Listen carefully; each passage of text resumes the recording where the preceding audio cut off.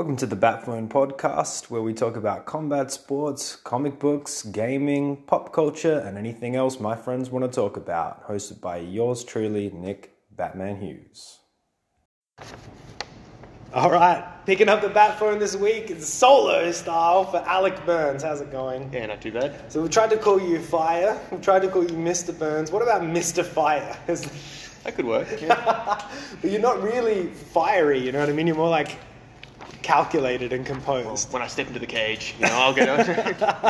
When you finally make that MMA debut, it's coming. Well, we are without our dear friend Luke Marco this week because he destroyed his foot at wrestling. It had to be here. It had to be at wrestling. It had to be at MATLAB. It's hard to watch. You saw it, right? What did you see? I just saw I didn't see the actual foot. I saw the angle. I couldn't see the actual injury, but I saw his I just remember him going, and then I was like, oh, something's wrong here. And then, he kind of hobbled off, and his foot was I don't know how to describe it. It was like a semicircle from his toes to his ankle. Yeah, ballooned up pretty quickly. Yeah. I won't disclose the actual nature of the injury nor the foot that it was on, just in case any of his future opponents listen to this and they try to attack his foot. But if you see him, he is walking around in a moon boot. We're sorry, Luke. When you come back, we're going to do a Return of the Marco podcast, and he's going to be 96 kilos of pure upper body strength. That's what he's saying. He's going to just train only bench, OHP. I'm looking forward to it. But it does also mean that we get to have you back on the podcast solo. And obviously it's one I've wanted to do for a long time. If anyone missed the first one, we went back into your karate jitsu days and your days of being banned from grappling. And I listened to that back, man, and I laughed. I genuinely laughed at the idea that you submitted a higher belt and got banned from grappling because of it. They said I put it on too hard. Maybe there was a bit of that, but we'll never know. Maybe you did. Maybe you're telling the story completely wrong. But the cross choke from bottom mount, I don't think is the. I don't think that's setting you up for anything particularly great. Yeah, maybe that armbar came on real hard because he kept holding onto your collars. Yeah, because it was like that, and he was holding, and then I went for the armbar, and then and then went You could just tap. Yeah, it's okay. It's alright. We all tap. Yeah, it's fine. There's some crazy black belts there. Did I tell you there was a lot of self-defense stuff? Yeah. I forgot to cover that last time. And knife defense and whatnot. But we had one guy he came in specially because we had a coach that would know other coaches, and he brought in a coach that was from South Africa. He was he'd fought in 5 wars. And he brought in his wife, and his wife was an acupuncture specialist. And it was the most insane session of my life. He would swing a knife, and he would stop it with his forearms, and then hit you in the neck. And you'd with go your down. own knife. Yeah, with your own knife. Now he would thumb, what's that called? Like a thumb block. Yeah. And he would put you down to the floor, and he would put down a 12-year-old to the floor, and then stare everyone down. It was. So, how many times did they tell you that he had fought in 5 wars? About 8 times. Yeah, and were they listed by any chance? No, I think it's a good chance South Africa's had a lot of wars, haven't they? I feel like a lot of civil wars. Yeah, so I feel like it's a good chance that he's been in 5. He's at least 5. I don't know, man. I feel like he's more of a racial enforcer than like a soldier. Who knows? Oh, I digress, man. That shit's hilarious. Dude, Alex Volkanovski in Islam just happened. Everyone's been asking about opinions, who won the fight and stuff like that. We've got Gordon Ryan and Pena coming up as well. Where do we got to start with? We've got to start with Volkanovski Islam as well. I feel like we're a nation of supremely biased beings, but it does bring up some issues with how MMA scored. Like 10 points must, isn't it? Yeah, and even just criteria and how they view certain interactions. I've always had it's always been a bit of a grey area in terms of takedowns and takedown efficacy, but also the big thing that this fight highlighted is counter grappling and how that is actually scored as well, or if it's scored at all. I think when you watch the fight back, consensus at this point in time is round 1 and round 4 were Islam, right? Round 3 and round 5 were Volkanovski, and everyone's saying the swing round is round 2. Something I haven't done yet is just go back and watch round 2 by itself and judge that solely and judge, who won the fight. But didn't, maybe I'm wrong if I remember correctly, but didn't Islam finish on his back in round 2, or is that round 1? Round 1 he finished on his back. This is what I mean, like when we're watching the fight, we're watching it with such like Volkanovski coloured glasses. Yeah. Though like the whole nation just wants him to Because I remember I was watching it at a hotel, and then like when Volkanovski, I think Islam had the body triangle and Volkanovski was punching him, everyone was going insane. Like, it does make a case, like, did he do enough to sway the judge's opinion about that hold, like the back control? Because they'll never stand you up from back control. No. They'll stand you up from mount. They'll stand you up from side control, but they won't stand you up from back control. It's control time does damage, that's the thing. Yeah. But then if you look at Peter Yan versus Sean O'Malley, that was all, like, everyone was saying, Peter Yan won because he scored so many takedowns and had ground control, but he did nothing with it. Yeah. But then everyone said, Peter Yan won. Yeah. But maybe because everyone hates Sean O'Malley. I think based on that scoring, a round by round scoring, you could give Islam the fight, but it's essentially the only scoring criteria where he does win the fight. Like if you did it as one scoring or pride scoring. If you look significant strikes and everything, Volkanovski. And also who was winning at the end. I know it's not necessarily the best. Well, that's how pride scored it, isn't it? That is how they scored the fight as a whole. And the thing about that is you might look at it and go, all right, well, damage and stuff like that, who did this and when they did it and what they did. That's one thing. That's one way to think about it. But you can really see why Islam would have walked out of that fight going, fuck, I lost. You got to think about it, man. Like, in the beginning, he was able to connect on his takedowns. He was able to land his shots. But he was only getting sort of that volume output back from Volkanovski, and he was getting a little bit hesitant. He's like, okay, I'm landing what I want to land. I'm connecting on these takedowns, but this guy's moving really well. He's landing on me back, right? And it made him a little bit stoic. It made Islam a little stoic with his striking.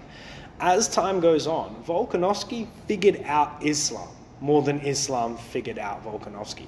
So if you were that guy who was landing initially and then couldn't land anymore, kept trying to take the guy down, you couldn't take him down anymore. Now he's hitting you with even more volume, and now he finishes on top of you. You're not going to feel like you overcame that obstacle. Round 5 was 100% Volkanovski. Well, that's right. I mean, I feel like Volkanovski overcame the issues that Islam proposed to him. He figured him out, and he won because of it. Like, that's how you would look at that from a fighting perspective. If you finish on top of someone has to pull you off, you kind of won that. But that's not how the UFC is scored. The UFC is scored round by round, which brings me to the next point of counter-grappling. What they always talk about with takedowns is the efficacy and the outcome, right? So the efficacy of the takedown. Was it a big volume takedown, like a big slam or something like that? Because that can score. But also look at Michael Chandler in his last fight where he suplexed someone and then ended up on he ended up in bottom half guard or something. Exactly what I'm saying. And what was the outcome? So the efficacy was okay, right? Just basic takedown, no real damage of the takedown itself. And the outcome is some control time but no damage, right? So that's how you got to score it, the efficacy and the outcome. But they don't always do that. They sometimes just score the takedown itself and the ride time, right? How much control time you got from it. I feel like they don't do the same thing for counter-grappling. They don't score the efficacy of the counter-grappling, and they don't score the outcome. Well, do you score, if someone throws a 1-2 combo and you dodge it, does that count as anything? Would that count? It's neutral, right? Like, they don't pat you on the back for having good defense, right? But maybe with grappling, it's a little different, because the efficacy of the counter-grappling means you cook them. Like, if you shoot on me and I sprawl on you hard and I go to a double wrist and I make it hard for you and I make you try to give more energy and I'm cranking you, I'm turning you over to pin, or I'm whizzering you down, I'm sweeping you, I'm getting up before you and I land a shot off the break, that's efficacy and that's also outcome. I landed because you tried to shoot. You won the exchange.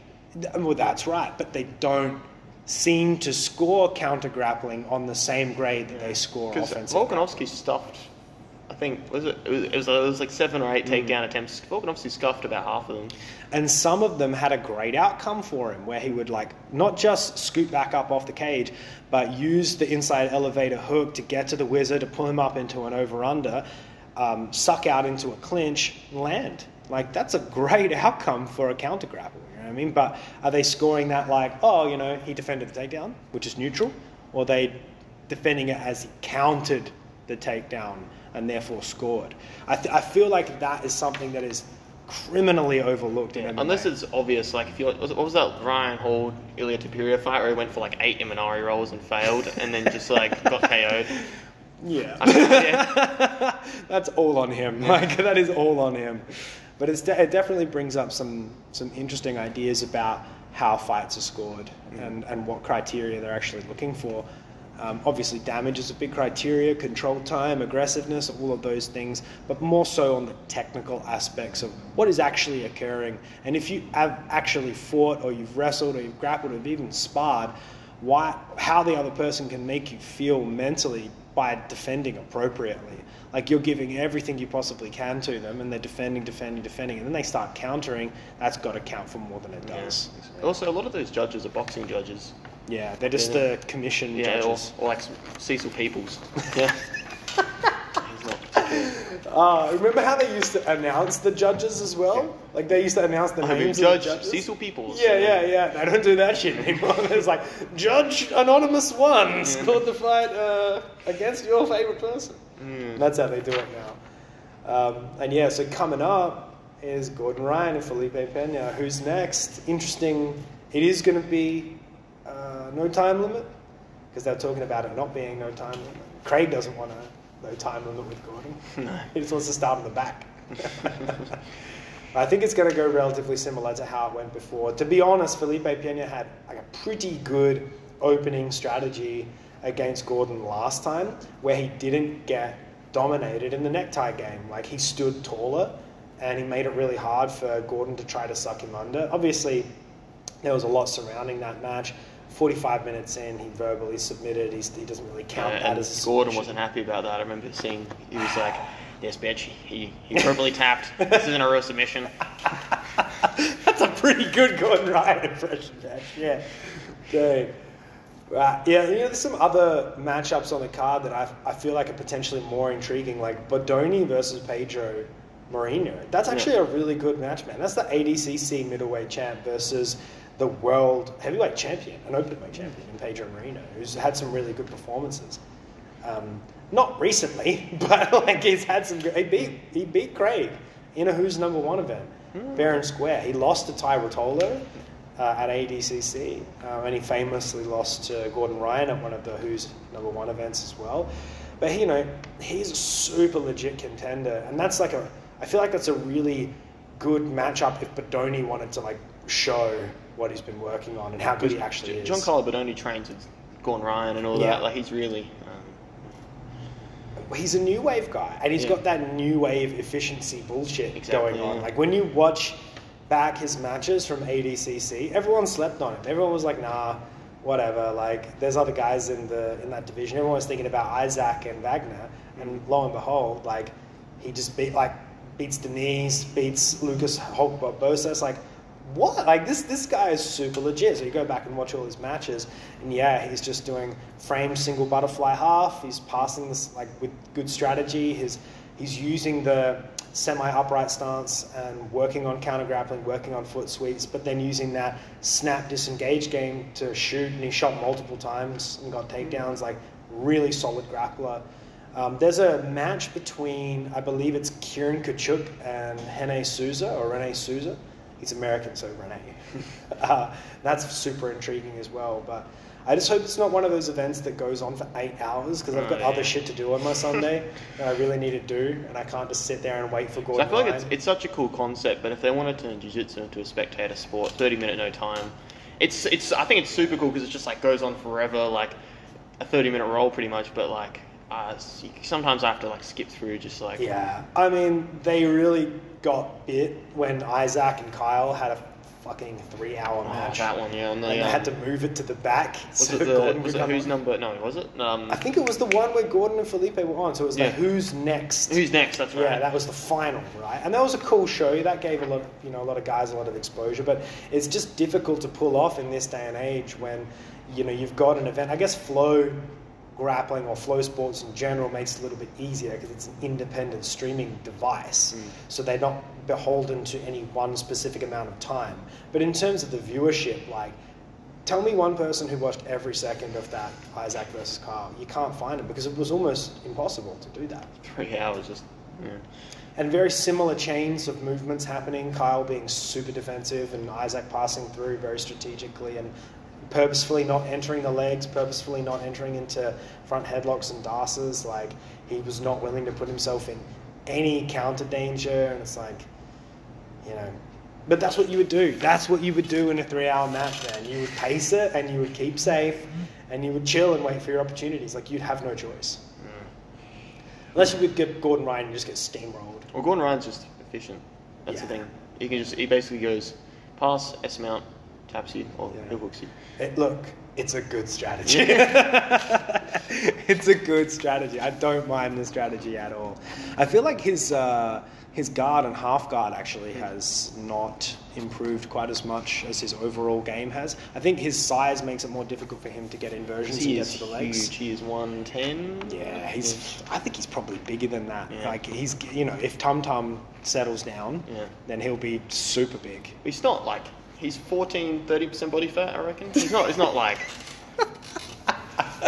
Oh man, like, he is ridiculous. Yeah. Like, he is ridiculous. Like, his whole character, persona, and even the effect of his persona is fucking ridiculous. But I think we need that. Jiu-Jitsu needs that. If he was, we have so many humble like people that we need someone that's a bit. I think we need more Craigs, because at least Craig's funny, semi-positive. You know what I mean? Gordon is super negative, but it generally takes the negative heat to transcend the sport. It happened with Conor McGregor. It's happening with Gordon Ryan. Like, if they were happy-go-lucky guys, they would have to be like probably twice as good to like get the same type of notoriety. But because he'll call anyone out and he'll say anything, he'll just insult them. Like, you just look, any grappler that I follow, look in the comments. There's a Gordon loves jiu-jitsu comment. Dude, big shout out to Train Angry MMA. Like, his account is essentially dedicated to trolling Gordon Ryan, and out of all of the accounts that are that way, he does it the best, so well. He's got a lot of like inside connections and ties, and the things that he puts out there just cut through the shit so precisely. It's worth following. Train Angry MMA. Adam Jones put me onto that one, of course, because, you know.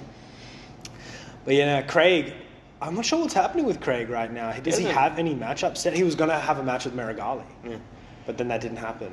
And then he had the Gabby Garcia one that didn't. Well, he's 0-1 basically at this point, because he lost their arm wrestling battle quite famously. Well, she is huge. She's on. Oh, she is. Well, that's the thing. Like, so ADCC, there's the under 60 kilo weight class for females and over 60, and that's it. And she's probably approaching, if not right on, twice. Have you seen that limit fight between? I think it was Gabby Garcia, and she versed like a 40-year-old Japanese professional wrestler. Dude, I watched that live because that was the card where Floyd Mayweather was going to fight the Japanese kickboxer. What's his name? The Kyokushin guy. Yeah. What's his name? It starts with a T, maybe. Like, I remember the guy. Like, that was that same card, and it was a New Year's card, and we're waiting for ages to see that fight, right?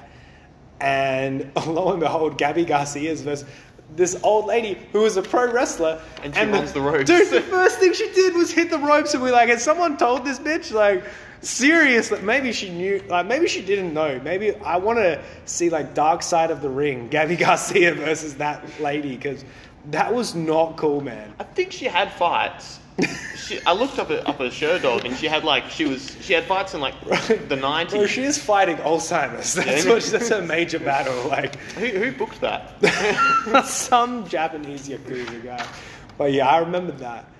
But I mean, Gabby, in terms of her accolades as a jiu-jitsu practitioner, is pretty full on. Like, she's been a multiple time +10 world champion. It's like, so she could probably beat Craig. I'll put it like this: if they were in a bracket with 3 people, Craig would come second. Alright. So we haven't really given any analysis on how any of these matchups are going to go, but Gordon Ryan wins, Badoni, Kieran. Where's Kolabate? Where is he? Apart from sitting right next to me right now. Oh, I don't say. He got his brown belt, didn't he? Yeah, he did. Yeah, he's Wait, he was on purple for what, 2 months or something? Well, that's the new rule. Yeah. So if you become a world champion at your rank, you can forego the 2-year clause and you can go straight to the next belt. Because that's how they used to do it. They used to have a mandatory 2 years at the belt. Because he went from blue, then I saw him get purple, and then I remember him getting brown just out of nowhere. Yeah, but when he was a blue belt doing that shit, that was sad times Yeah. for everyone. And then his performance, when he came into ADCC trials, it was either West Coast or East Coast, I can't remember. He just came in. Because he beat Jimenez as well. The people that he ran through in that division, it was he's 15, man, and he's yoked. He looks like Luke Marco. So where's my genetics? We didn't get blessed with the height, man. We got blessed with the low center of gravity and ability to scramble, but not the height. Jiu-jitsu was just a squatting competition. Maybe we'd win with it. No, I can't squat for shit, man. My back's all jagged. I'm pretty good on the sled though. On the sled, yeah. I'm pushing 250s on the sled. It's because I had to take down massive people all the time, man. My back's not good enough to lift. You just said Zap Fitness, just running a sled around. Exactly, dude. I am at Zap Fitness. If anyone wants to come and train with me, I am at Zap Fitness at Ranella on any time on a Sunday. I get to do 1 strength session a week, and I'll be on the sleds if you want to come. You don't do anything else? No, I do 1 strength session on a Sunday, like an overall strength session, pretty specific. I get up early on Thursdays and do like 3 by 10 minute max, like high intensity conditioning for grappling. And I grapple every day. You don't do any bodybuilding? No. You sure? Dude, I've put in, well, this is what happens, man. I put in the work when I was younger. Like, I was an athlete from a very young age, swimming before the age of 10, and then getting to an elite level, going straight into boxing and Muay Thai, straight into rugby and wrestling. I started doing rugby and wrestling, 14, I'm starting to do weights properly, you know what I mean? And real, like, 5 days a week, trying to get, like, capped delts and shit, you know what I mean? But then that progresses to actual strength work. You know, by the time 17, 18, I'm still putting in that foundation, you know, that foundation of strength work. So I'm trying to keep up my mobility at the same time, but that came pretty natural to me because of what I had been doing previously. But from that point onwards, I found that consistency in heavy lifting was detracting directly from my grappling, like directly from my grappling output, because I was trying to do too much of my progress in the gym. You can't really put too many eggs into one basket. Yeah. Because I tried doing like a whole SPD program, trying to like deadlift and all that, and it was, I come into training just destroyed, like CNS just done. Yeah. It's got to be smart, man. It's got to be strategic. And in order to do that well, it's got to be full time. Like, you've got to literally have the time to get up and do your technique work or do your strength work, hit a recovery hub, or go to a physio. You know what I mean? Go to a chiropractor, go to a physio, get your massage in, sit on the Normatec boots to get blood flow, go into the ice bath, go into the sauna almost every day or every 2 days, because of the volume of training that you're doing. And if you're not doing that, then you are going to break down. And your nutrition has to sort of reflect the fueling that you need to train. And that's why the fight dietitian is quite popular with athletes, because his whole idea is that most athletes that he's come across in the path are under fueling, because they're taking diet and nutrition plans from basic weight loss programs that, you know, Jenny Craig used to put on the and they're thinking, well, that's how you lose weight, right? But those people aren't burning a bajillion calories a day, and their ratios for energy in versus energy out is very skewed. It was very hard for me to, like, I've tried to bulk like bodybuilder style, and it's almost impossible. Like, I'll put on a kilo in a month. It's just, like, even if I try and eat Hungry Jacks every day. You're young, man. You will thicken out. Like, it will happen. Dude, I remember I was fighting a 66, man. I'm just a marshmallow now. Like, how did this happen, dude? If I look at a pizza, I fucking put on 3 kilos. Like.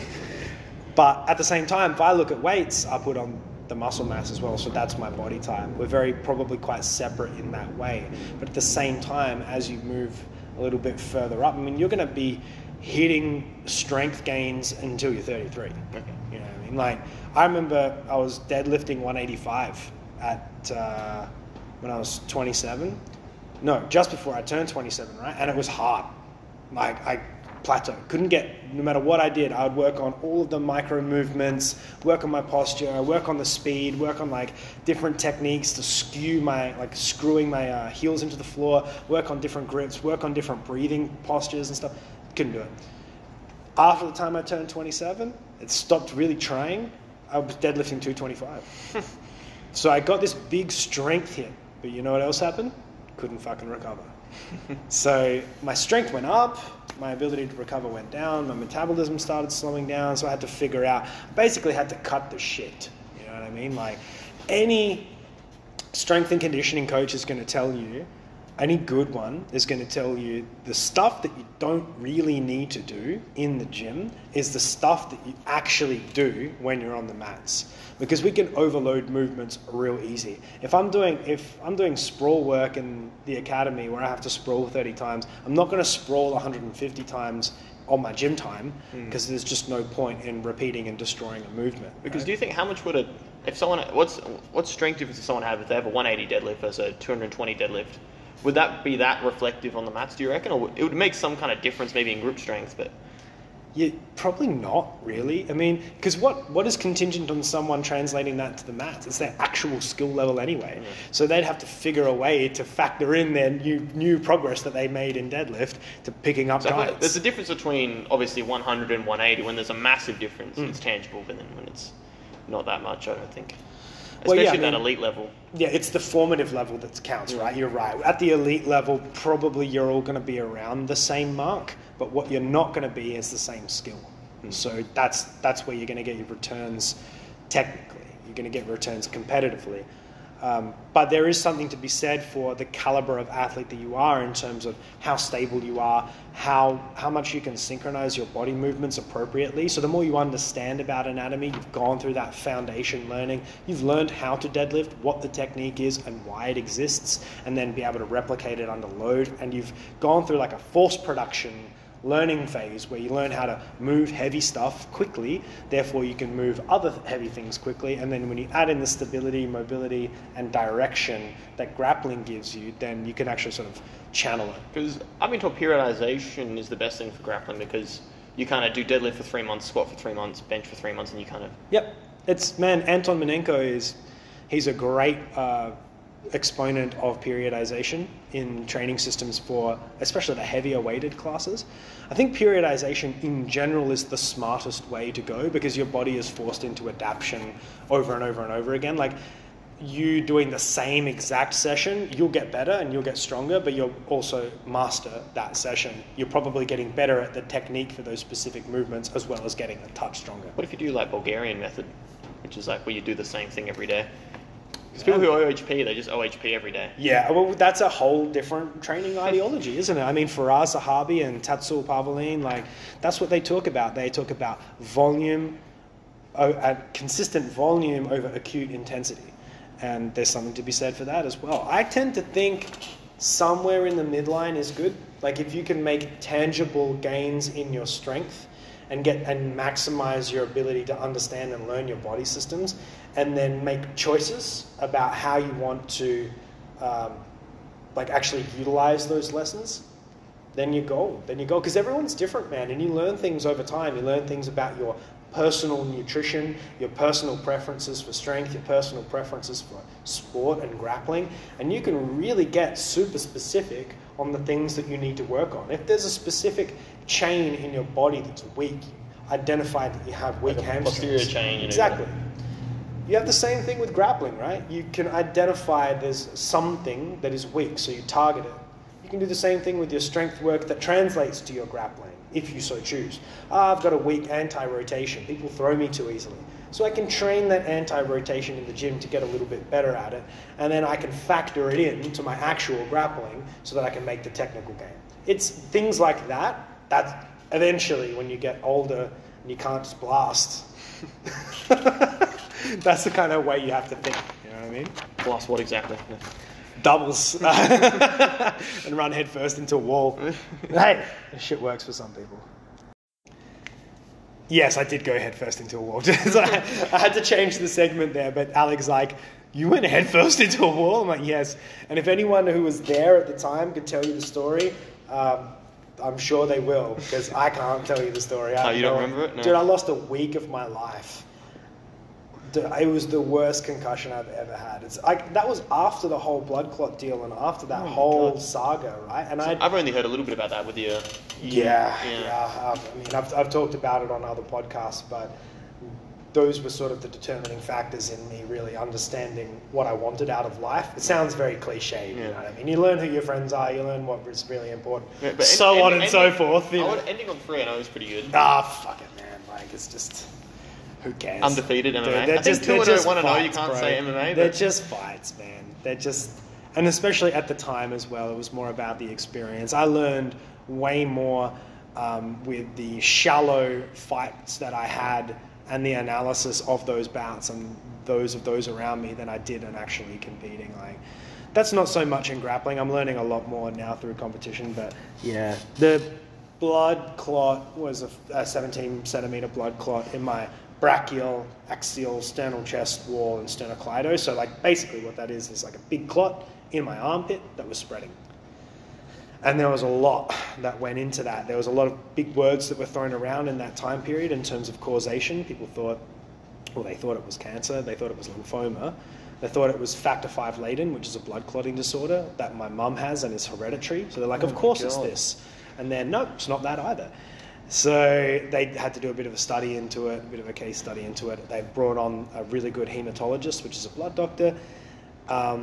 They figured that it would have something to do with my sport, which it did, but it had more to do with me being a dickhead than just my sport, you know what I mean? So it was force clotting syndrome, which is something that like rowers and gymnasts get from overusage from a young age. Chronic dehydration as well, like proper ongoing. Oh, weight cutting. Yeah, from weight cutting like an idiot. And then I had sort of those inflammation markers in my blood, or those, look, I'm not a doctor. There was markers in my blood that indicated that I had pneumonia. So I didn't know. So I was training through pneumonia and was informed that would drastically alter your blood physiology, inclusive with all of the other factors. This blood clot started to form and I didn't really know or understand. One day I woke up and my hand and arm were swollen, like inordinately swollen. Went to the emergency department and they're like, oh, you're crazy, there's nothing wrong with you. So I got a second opinion pretty quick and ended up in the RAH. You know, they wanted to take my arm as well. But yeah, because of the size of the clot, there's no guarantee. Like what they have to do in order to heal you without that type of measure is they have to put you on Clexane and then warfarin. So Clexane is a blood thinner, it's a subcat blood thinner, so you inject it into your stomach, or stomach fat, which I have ample. Or warfarin, which is a tablet that you take, which is a strong blood thinner that they also use to kill rats. So it's rat poison. And then you have to check your INR levels, so your blood can't be too thick, it can't be too thin, so you have to check it every day. But within that, what will happen within the clot is it will calcify and then it will shard and break away. What it's meant to do is dissolve the clot. And it's pretty standard procedure for a blood clot, DVT or whatever. But because of the proximity to my heart and my lungs and my brain, this isn't like having one in your leg with the propensity for it to travel and not dissolve by the time it gets to your heart, you know. Is pretty high. This is different. This is huge and it's right next to my fucking heart. So heart attack, pulmonary embolus, stroke, those are all on the cards. So they briefed me a few times about my likelihood of survival and stuff like, because they had to, you know what I mean? I wish I could dress it up a different way. Like that's what happened. I spent a long time in the hospital. I spent a long time in recovery and I managed to survive that. And then I had a chance to come back to MMA and ran headfirst into a fucking wall. And then you were just kind of, No, I don't think I need to do this. But, you know, that gave me a chance within that time period because I couldn't compete. If you're on warfarin, you can't train. Because if you get knocked, bruises won't occur. Like, it'll just bleed out. Because your blood won't clot to stop the bleeding. So that's the thing. That's when I started investing more in myself as a coach and really realizing that was probably what I was better at as opposed to being an athlete. I was probably a better coach. Yeah, and just threw myself into that world, personality identification and long-term programming, more study, more targeted study of things that were relevant to me, things that I was interested in. Of course, then if you get a severe concussion after that, you're like, well, I need my cognitive capacity to be top tier if I want to have any involvement in this industry long term. It's very hard to be a coach and be an athlete. Well, in MMA, if you're coaching and you're still fighting, you're going to have to surround yourself with the best coaches possible. Like, then you need to be the one who's watching others. You think Eugene Berryman stepping in and sparring with guys, it's just not happening. But it's hard to make that choice as well. Well, John Dana's kind of not similar, but like he's only got some crazy knee injury. His knees and hips are just gone. Yeah. So he is the watcher, the analyzer. But he has an interesting opportunity in the way that he can literally sit there. I mean, his dedication is paramount, but he can literally sit there at every session, hours and hours a day, and watch the best guys in the world interact with each other. So what he's watching is them completely seeking the truth of every technique and seeing what doesn't work and what does work, period. Like, no guesswork. Like, this is what it is, right? And then he'll devise the most efficient pathways based on the cycles that he sees playing out in the training room. And also he does a shit ton of study, not just study on grapplers and other grapplers. I've heard that he just sits around and watches like ancient martial arts all day, and he's a fucking nutbag, bro. And he looks, in all of his new interviews, he looks like he's morphing into a Sith Lord. Like, he is becoming every bad guy out of Star Wars. He's getting a bit jacked. Well, he was jacked. Actually, there is that photo of him where he's got like cap delts and he's in like a really tight sweater. Which we need to address, you know what I mean? We need to address that. If anyone was going to have like an efficient cycle-on, cycle-off process, it's probably the ex-bouncer bodybuilder from New Zealand, who's also a philosopher and, a professor. So he's probably a strong proponent of Gordon Ryan's strength and conditioning program as well. Yeah. Apparently you need to be strong to do the New Wave system. They're all big, man. Do you think that's a thing? Like, people say, well, at some point you're going to have to go on steroids. There's going to be a point. If you get to a high enough level, you're going to have to. Dude, or else you're at a losing. It's like what Chael Sonnen said, man. He was like, there is going to be a point where you have to do it. And that point is the first time you fight someone who's on steroids. When you figure that out, it's like, oh, crap, But it's weird. In the States, it's very different. It's slightly more readily available. And also, because of certain things like branding and sponsorship. Like, imagine if a sponsor came to you. This would never happen here in South Australia. But imagine if a sponsor came to you and was like, we're going to take you on as an athlete.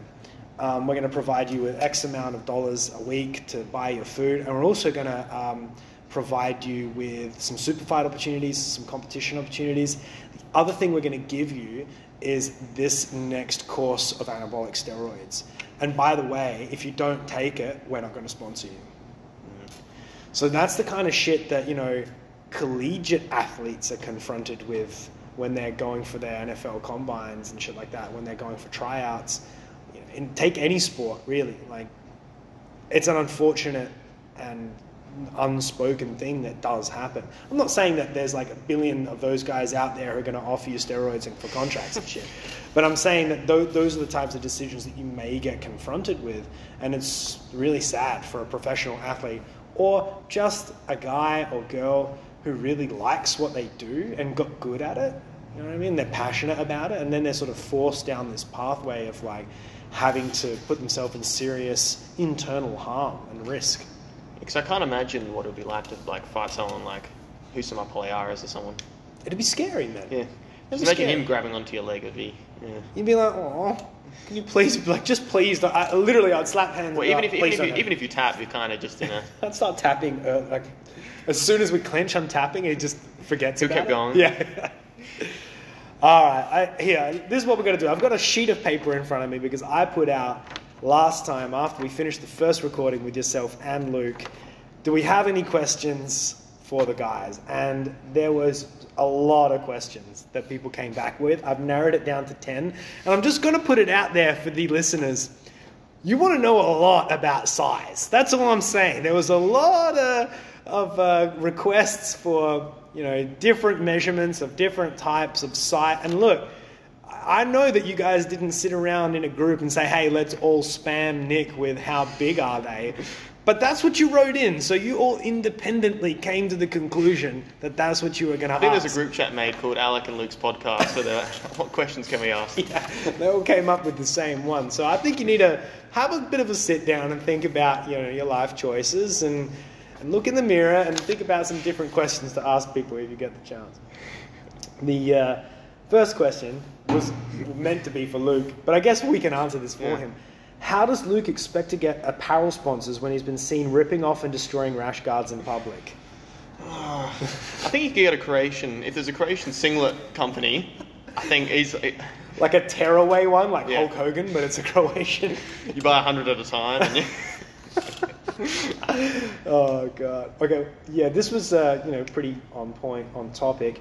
Which is more effective for retention of gains, Acai or Jesus? Or is it a combination of both, really?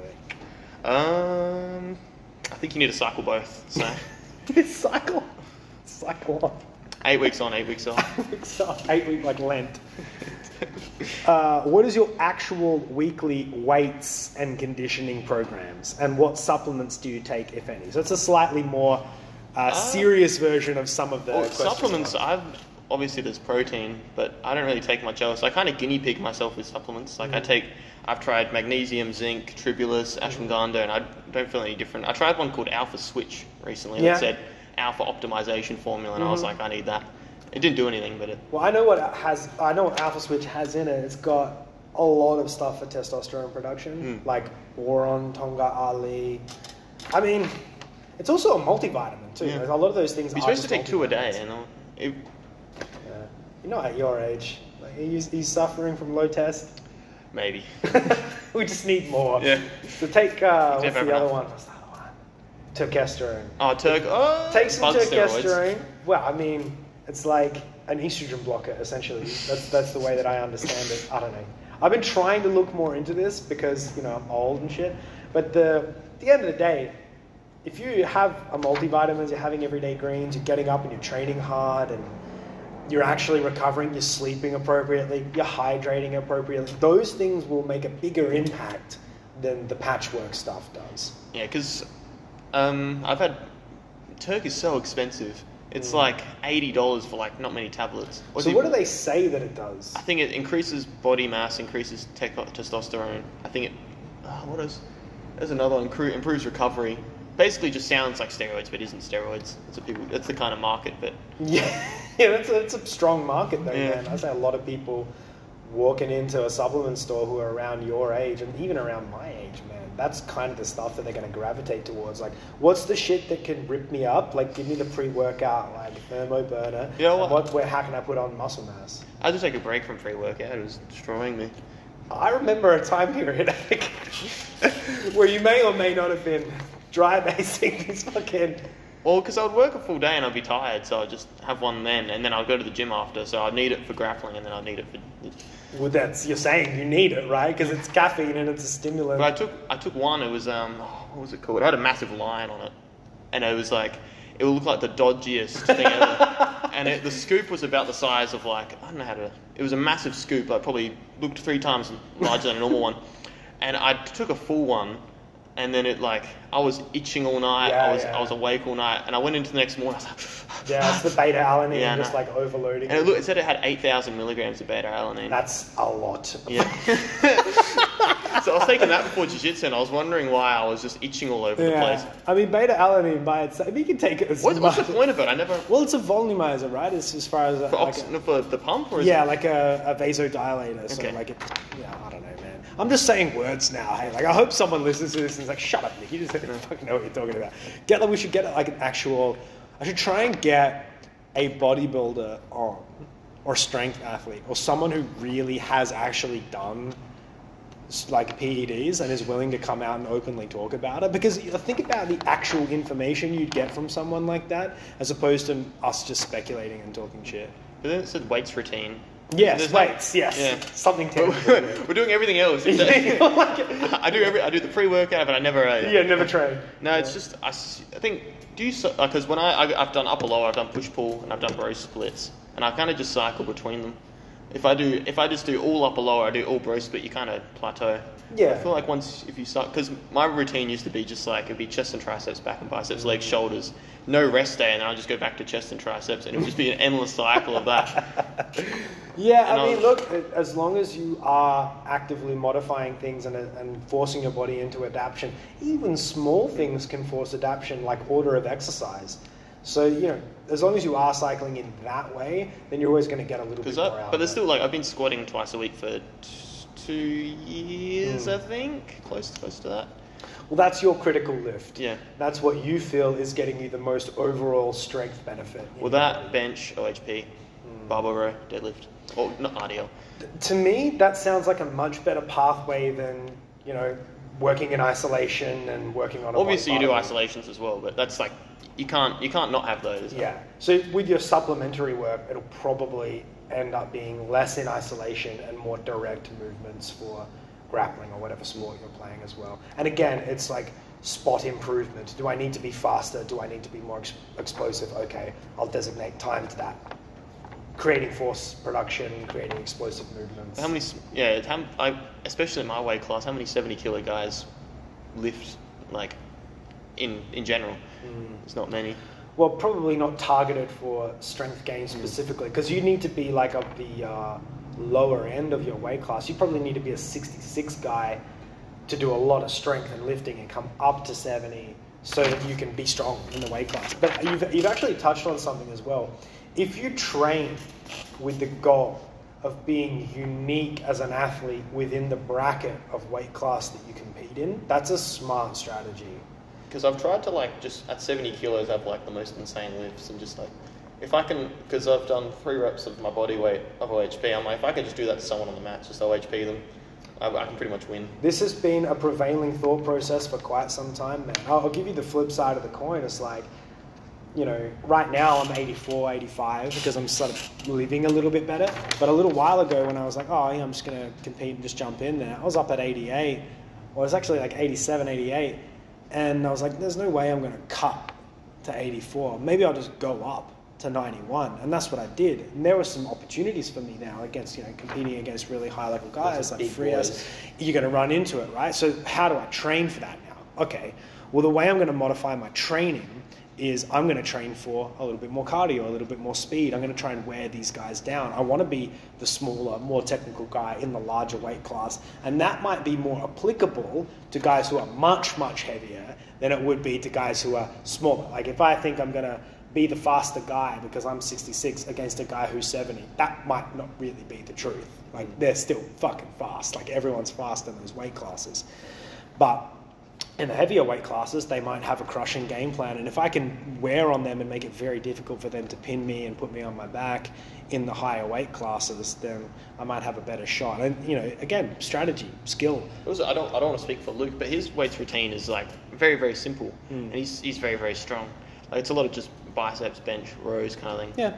Well, he's got long levers, man. Yeah. And you can generate a lot of force through those long levers, a lot of strength, a lot of stability. Because he isn't a beanpole by any means, is it? Yeah. No, not really, no. And he's going to be less of a beanpole as he moves forward in his career as well. Like, he'll fill out. He's saying 88 right now, but I think you might find he'll go up at 99s and like 95s and stuff. And that's going to be real scary, man. Like, Emir is 91-ish, you know what I mean? Like, that's what I see Luke getting to in terms of overall strength level.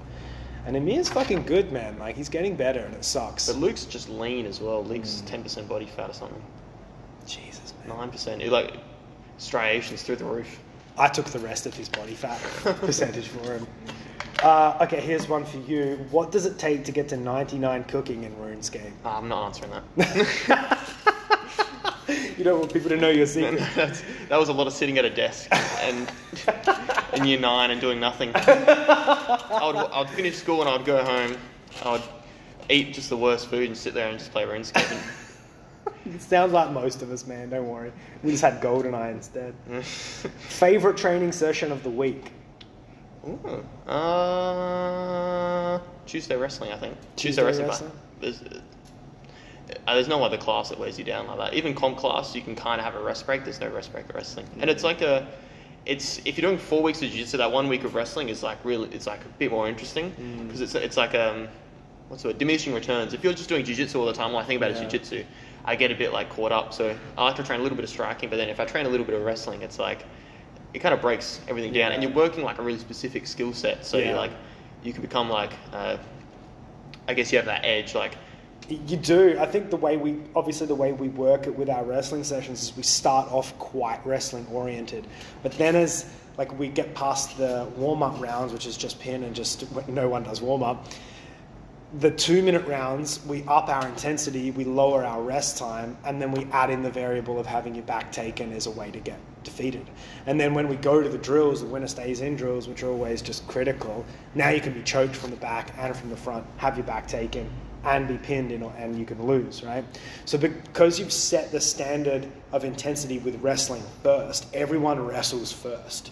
So instead of just people flying onto the back and getting chucked off because they're trying to do jiu-jitsu and the other person's still wrestling, everyone's on that same wavelength. So you get a lot of really good multitasking and blending of the skill sets when you put it in that format. And you learn how to bring intensity up and get consistency in technique. Also, I thought like my first probably 5-6 tournaments, every single one of them was, every match I won was just because I was a better wrestler. I don't think there was much, like I wasn't probably the better jiu-jitsu guy. I probably wasn't as technical, especially at blue belt. I'm definitely not as technical as a lot of the guys. But if you have that wrestling, you can really like, they're not adapted for it. They're not. I see it all the time. I've experienced it myself. Even if they do well early, it's like the match gets away from them because they can't connect on anything. They can't connect on the sweeps. They can't connect on the submissions. They can't out-scramble you. And they're like, what do I have to do to this person? Like, you're not doing much, right? You're just being stoic, like blocking when you need to block, basing when you need to base, putting pressure where you need to put pressure, using slightly more anatomy-based handles and sniping for submissions through transition. And they're trying everything they possibly can do to move you, to get you out of your structure. I think that's the biggest thing that a wrestling base has. You hear it all the time, they have a good base. To me, that denotes they have a good structure. So it's not just that they have good bipedal balancing when they're on 2 feet, it's their hips are stable, their shoulder girdle is stable, their posting ability is all strong and all stable. You're just not going to put them in a position where they're uncomfortable ever. I think even the wrestling postures, even just developing that standing posture of being like super strong, neck super strong, you can't snap them down. I think that's super important. Yeah, it's definitely something that I push, but I try to push it in the right way, in the right direction. Because most people, when I watch ADCC, people stand very upright. There's a slightly more upright stance for longer matches, right? So if you're in a shorter match, a 3-minute to 5-minute match, you can crouch. You can crouch and set up your highs and lows. But if you're in a longer match, if you know you're going to go 10 to 15, you're going to want to get up a little bit, unless you're going to pull guard. Yeah. Just give me one moment. Yeah, so I'm completely paranoid now, and I'm constantly changing the segments every like half an hour so that I don't lose all of the audio, which is just did my head in. But yeah, wrestling's your favorite session of the week. Who's your hardest roll? Probably Luke Marker. Yeah. We roll at the Dermot's Norwood ring. And you say whatever you want about the Dermot's Norwood rolls are just the hardest ones. The death sessions? Yeah, no, oh my god. At 10 o'clock at night, yeah. Dude. We scare the I wish I could say Luke was my hardest roll. Dude, my hardest roll is Declan, for sure, and friggin' the Kolarov boys, Will Kolarov, James Kolarov, they're monsters, man. Have you ever had to overcome any setbacks, and if so, how did you do it? Setbacks in terms of jiu-jitsu? Or? Yeah, man. I don't think I have. Not yet, at least. I haven't had any major injury or anything like that. Yeah. No major injuries. Just yet. No. Wish it was more juicy than that, man. There's still time, bro. You sticking around tonight? Yeah. Starting a fully locked in heel hook. Yeah, exactly. We'll see it. We'll get you a setback or two. I need it. Built character development. You know. Who needs ACLs, man? We need character. Favorite grapplers to watch for competition footage or instructionals? Competition footage, I would have to go Leandro Lowe. Really? Yeah, I really like watching Leandro. Leandro. His style? Yeah, the whole Toriando, Like there's one video that I used for my first year, before every gi training, before every no gi Thursday, I'd watch. It's just look up Leandro Lowe Can't Hold Me Down. I've watched that video about 1 million times. That's awesome, man. Yeah, that's awesome. If you like Leandro, have you seen Jacare's old days? Yeah, just pressure passing and like movement and pressure passing.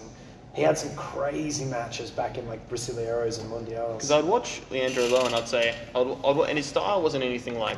Obviously, he would have these. He had a few like cool submissions, like he had the rolling bow and arrow choke and stuff.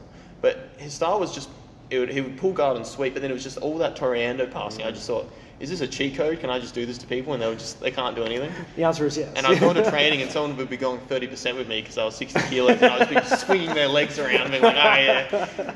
That's what that was. God damn. If you have any insight to this next question, do you know who Eric Cartmans' father is? No. You don't know. Oh, that's unfortunate. Who was that one?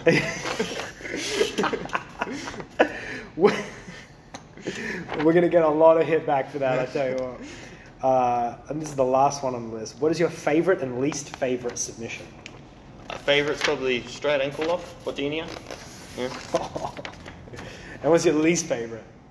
For me to be stuck in, or for me to be... Any and all, man. Interpret it how you will. Least favourite?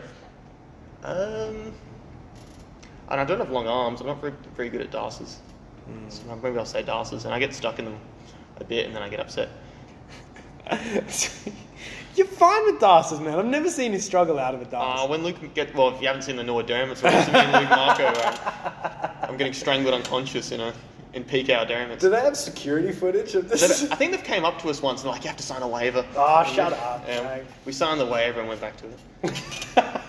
What did you actually sign though? That was like I don't think we read it. It was probably like a disclosure form that can use all of your imagery for social media. Actually, there's a on my phone. I'm in a group chat. There's a bunch of randoms that I've just met, and every Saturday at 8 p.m. we go to Dermot's Nord and Spa, like just do Muay Thai. You're out of your mind. the characters and the NPCs that you meet at that gym is just... They're always there saying the same thing on the same machine. Because I would just walk past them and there would just be these dudes like killing each other in the gym. I'm like, I need to get in on this. I need to kill them harder. Oh man, that is absolutely classic. Alright, well, we're coming towards the end of the podcast now. You've answered all of the questions. Is there anything else you wanted to get out there? Any matchups pending? Anything you wanted to put out there in the ether? Luke Marco, I'm coming for you. At Noah Dermot's at 8 p.m. 8 p.m. tonight. Well, yeah, so I'm going to change your name to Tyler Durden, man. You are just starting up Adelaide's new strong fight club, Underground Dermot's Fight Club. That is out of this world, man. For all of the actual legitimate training that you do at reputable, real gyms and do real MMA sessions, real grappling sessions, you still choose to do like a fucking underground meet-up. Out of this world. Anyone I verse, are they doing underground training? Are they versing people? Like, so you're saying this is the edge that you get on your competition? Well, who else is doing that? Training at a jiu-jitsu gym, doing something. There's a reason they're not doing that, Alec. They're doing something else on their Saturday night.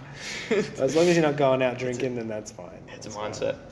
All right, man. We'll finish her up there. I'm looking forward to the next time we get Luke back on. We'll get you back on, and we'll do the proper part 2 to the team up. And by that time, you're going to be 88, he's going to be 96. We're all going to be ADCC trials winners. What if I decide to go back to 60, under 66? You can, but don't Gary Tonin it. That's all I'm going to tell you. All right, thank you so much for your time today, man. It was awesome. And I'm looking forward to seeing you on the M16 Opens in the future as well. It's going to be fun. Guys, we'll be back. Same bat time, same bat channel for all the bat fans out there.